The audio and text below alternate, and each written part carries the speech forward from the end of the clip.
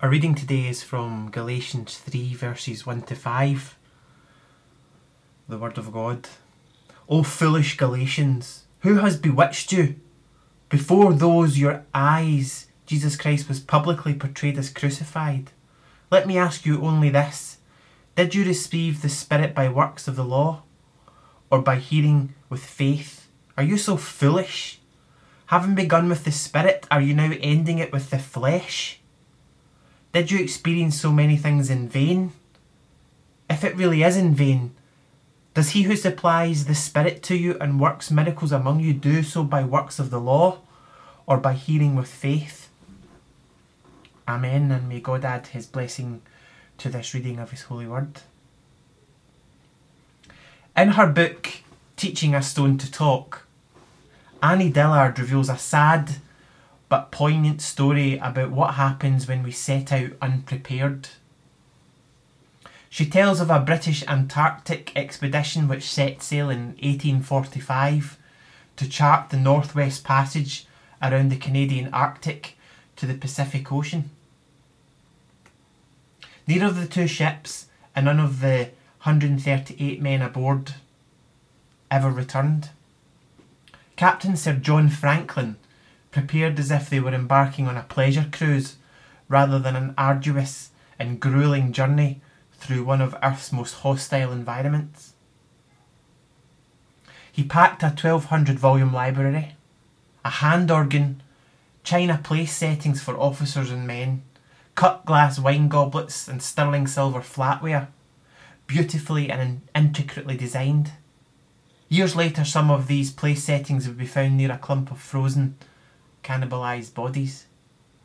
The voyage was doomed when the ship set sail into frigid waters and became trapped in ice. First ice coated the decks, the spars and the rigging, then water froze around the rudders and the ships became hopelessly locked in the now frozen Arctic Sea. Sailors set out to search for help, but soon succumbed to the weather and died of exposure to its harsh winds and sub-freezing temperatures. For some 20 years, remains of the expeditions were found all over the frozen landscape. The crew did not prepare either for the cold or for the eventuality of the ships becoming ice-locked. On a voyage which was to last 2 or 3 years, they packed only their navy uniforms and the captain carried just a 12-day supply of coal for the auxiliary steam engines. The frozen body of an officer was eventually found miles from the vessel, wearing his uniform of fine blue cloth edged with silk braid, a blue grey coat and a silk handkerchief, clothing which was noble and respectful, but totally inadequate. As we enter chapter 3 of the Galatians, I want to focus on 5 verses that generally highlight once again the unbelievable foolishness of the Galatian church. To recap, we remember that the Galatians had an issue with Paul. Some people were telling other people that he didn't have any authority, and we saw how Paul, giving account of himself, justified to them that he was God-sent and not man-sent. You remember how in his opening he claimed to be not from man or through man, but sent by Jesus Christ and God the Father. A marvellous, astonishing opening, testifying to his very character and purpose. You'll recall how Paul was utterly astonished at the lack of faith in the original gospel that the Galatian churches had received from him, and how he was so terribly pained by the fact that a number of the congregations had turned away from it to focus more on the work they did, focus more on their acts than their faith. Even some had resorted to adopting the old traditions of the Jewish faith. Some went so far as to believe that you could not be accepted by Jesus unless you were circumcised, or you respected certain festivals and feasts that were no longer necessary, as Paul was teaching under the grace of God. And we also focused lastly on the importance of the poor. The apostles in Jerusalem had given Paul, on his newfound role as minister and preacher to the Gentiles, one commission: to always, always remember the poor in spirit, the financially poor, and the poor in mind. That was to be the signal of his ministry. And as we hear, he was, and it says in verse 10, chapter 2, I was eager to do that. He was eager to set out and remember the poor in his ministry. Now, I'm not going to lie that I'm finding some of the themes of the first 3 chapters of this letter very repetitive. If I wanted to, I could easily be able to repack and rehash the last 4 sermons and talk about once again the importance of the gospel. That is the only gospel, that it's directly from God and that it fulfills the law rather than replaces it. Generally speaking, I think this is not a mistake. I think Paul asserts to us deliberately, quite deliberately, over and over again, that the power is in the strength and the grace of the gospel and nothing else. So tonight we go from astonishment to full-on criticism of the foolishness of Galatia and their activities. Several things made the Galatians foolish. They've had the doctrine of the cross preached and the Lord's Supper administered, and they are still intrinsically and specifically aware of his crucifixion, and they know like it's second nature, the nature of his suffering. And now they thought that they were partakers in the Holy Spirit because they used the law as the primary source of salvation. That their acts meant that their lack of wisdom, their foolishness, was able to be put on full display for everyone to see. And Paul was most displeased. You foolish Galatians, he starts off this chapter. I want to specifically think about the theme of foolishness versus wisdom tonight and explore the idea of biblical wisdom, because through and within biblical wisdom and the taking on of Christian understanding of that wisdom, do we fully flow into the riches of Christ. For centuries, man has always believed that they've known better than God, that they've had everything under control. The story we heard at the beginning of this sermon, the sailors packed only little things because they weren't wise enough to consider obstacles. It was great that they had a piano, and it was great that they had a 1200 volume library where they could relax back on the journey and read. It was great that their beautiful uniforms displayed nobility and rank, but served no purpose when it came to life or death. And that is a metaphor for the same thing that Paul is talking about here. The people he's speaking to believe that outwardness and what they do has the ability to save them, where in reality, just like those sailors, it doesn't protect them from the cold. It doesn't feed them when they're hungry. It doesn't do anything to give them the grace of Christ. The Titanic going full steam ahead to make sure it reached New York to make the headlines, sacrificing the knowledge of the vulnerable icy water surrounding it. And the people on board forgot the darkness of a moonless night. But even God could not sink this ship, proclaimed the builders of the unsinkable ship. And yet, on a night in 1914, was it 1912? It was 1912, April the 14th, 1912. That ship struck an iceberg. Unpredicted, unthinkable, unsinkable ship. The banks lending money like it was free to everyone despite the fact that they couldn't afford it.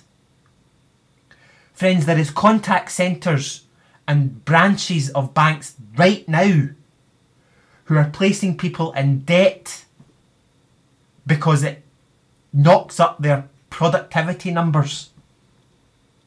It shows that they're progressing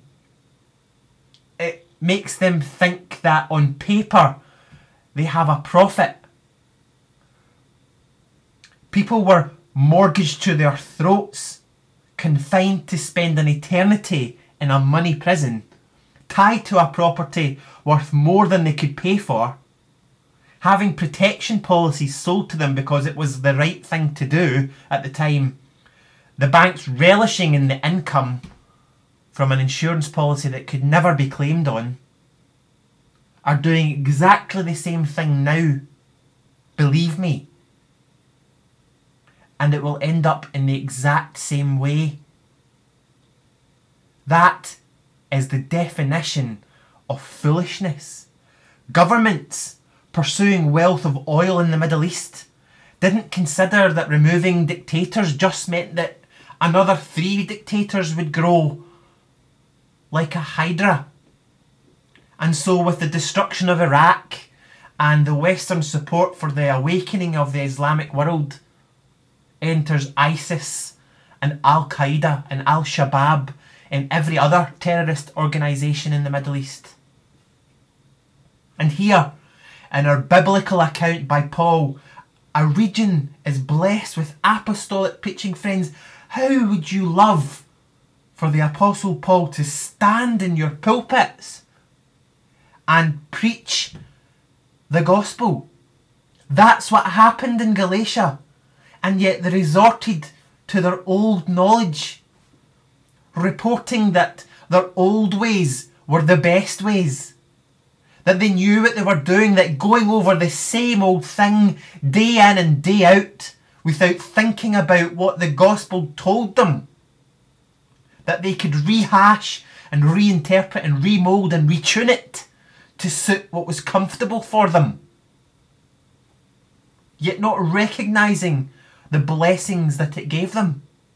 Friends, wisdom is the most lacking quality of humanity because we forgot where it begins. The Galatians, in what we've read, the foolish Galatians as Paul calls them, forgot clean all about it. Forgot clean all about the wisdom, the godly Christ-like wisdom that's contained in the gospel. They forgot. Oh, foolish Galatians, who has bewitched you that you should not obey the truth? He is telling them he actually believes someone must have bewitched them. It's so foolish. They must be under a curse or a spell because it's so daft that they could leave behind this gospel. The gospel before whose eyes was Christ betrayed amongst you as crucified. He tells them, which one of you actually saw it happen? And still, you still don't believe it. And you still don't accept it, even though you saw it. The basis for this, Proverbs 9:10, the fear of the Lord is the beginning of the wisdom, and the knowledge of the Holy One is insight. These Christians, brothers and sisters, had no fear. They had no respect for the original truth they were given. They had seen with their very eyes, some of them, the crucified Christ. They saw the pain and his punishment. They prayed with him on the mountains around Jerusalem. They saw him preach the Sermon on the Mount. They saw him heal. They heard him say the most astonishing things they would be ever likely to hear in all of their lives, and yet they are reducing that glory, that salvation, to statutory means and circumcisions as guarantees to access grace. And we do the same. We think that doing things, taking responsibility, looking after Sunday school or youth groups or Bible studies, giving a better offering than the person next to you is great in contribution to the grace we've received, but it does nothing. We are not owed this grace. That's the point. How can it be that you're saved by grace but need to do things now to continually receive it? Verse 3, are you foolish that you began in the spirit and then could be made perfect by the flesh? Are you stupid? It's a scathing discipline from a minister to his congregation. Stop thinking that all this you're doing, all this stuff that doesn't glorify God, doesn't put Christ first, earns you more grace. As believers, all we are asked to do, all that Christ asked us to do, all that we need to do to receive God's favour is belief in his Son. John 11:25. Turn with me. I am the resurrection and the life. The one who believes in me will live. Turn back to John 5 verse 24. Truly I tell you, whoever hears my word and believes him who sent me has eternal life and will not come under judgment. Indeed, he has crossed over from death to life. Do you see that? Death to life. Not the other way about. Colossians chapter 3 verse 4. When Christ, who is your life, appears, then you also will appear with him in glory. That is what is at stake for the Galatians. This understanding of the gospel. And even before Christ, God gave grace and righteousness to those who held belief in him through faith. Now remember, Christ belonged with God at the very start. He wasn't a created being. He is set apart from creation. He existed with God before time. We can hear that in John's Gospel. Let's read it again. John's Gospel, the most beautiful verse, the most beautiful interpretation of God that I probably could ever read. In the beginning was the Word. I'm going to replace the Word with Jesus. Okay? In the beginning was Jesus, and Jesus was with God, and Jesus was God. Jesus was in the beginning with God. All things were made through him, and without him nothing was made that was made. In him was life, and the life was the light of men. And the light shines in the darkness, and the darkness does not comprehend it. Abraham, verse 6, believed in God and it was accounted to him righteousness. Galatians 3 verse 6. Abraham had millions of reasons not to believe God, not to step out in faith. Recall the promise made to him. An old man, that his descendants will be as many as the stars in the sky. And here he is, an old man with an old wife, being told that his children will be as many as the stars in the skies, and he had the choice to believe or not to believe that. But he had faith. He didn't adopt a routine to ensure his wife was at the right point in her cycle to conceive. He didn't work extra hours. He didn't change his diet to stay virile. He didn't do anything different. What he did do is have the wisdom to believe. Brothers and sisters, this wisdom is lacking today. Every day of our lives we see families completely torn apart and friends self-obsessed with image, hoping that it will give them a happier life. They don't know Jesus. Wisdom is fear of the Lord. Wisdom is the time when you get down on your knees because you have no other option but to ask God for forgiveness. There in Proverbs 9:10, Solomon, who was the wisest man on earth, at least until Christ came, said that the fear of the Lord is the beginning of wisdom, and the knowledge of the Holy One is insight. Where there is fear, there tends to be obedience. And if we turn to 1 Samuel 15:22, turn with me. Has the Lord as great delight in burnt offerings and sacrifices as in obeying the voice of the Lord? Behold, to obey is better than sacrifice. Later on, Hosea chapter 6 verse 6, for I desire steadfast love and not sacrifice. The Lord is saying to us, he desires your love. Your love and your faith. He doesn't need you to do anything. It doesn't matter how many lambs you sacrificed, he's telling the Israelites. I don't care how many lambs and cows or whatever you want to sacrifice. I just desire your love. Stop running away from me. Stop pretending. Have the knowledge of God, Hosea says, rather than just offer up burnt offerings. It's the same. Every single aspect of the Old Testament stories show us that the Israelites focused more on what they did than focused on faith in God. Moses went up the top of Sinai, and down they come, and there they have built a golden god to pray to, because it's easier to do that than put your faith in God. Obedience comes before understanding, and when someone obeys what they know to be true, understanding usually follows. Wisdom begins with reverence for God and a fear for Him and His word, this book, the Bible. We have to have a fear for it. We have to treat it with respect. When it comes into your church, why are you not silent? This is the very presence of God. This is the word that was with God. He wants our steadfast love, not our works.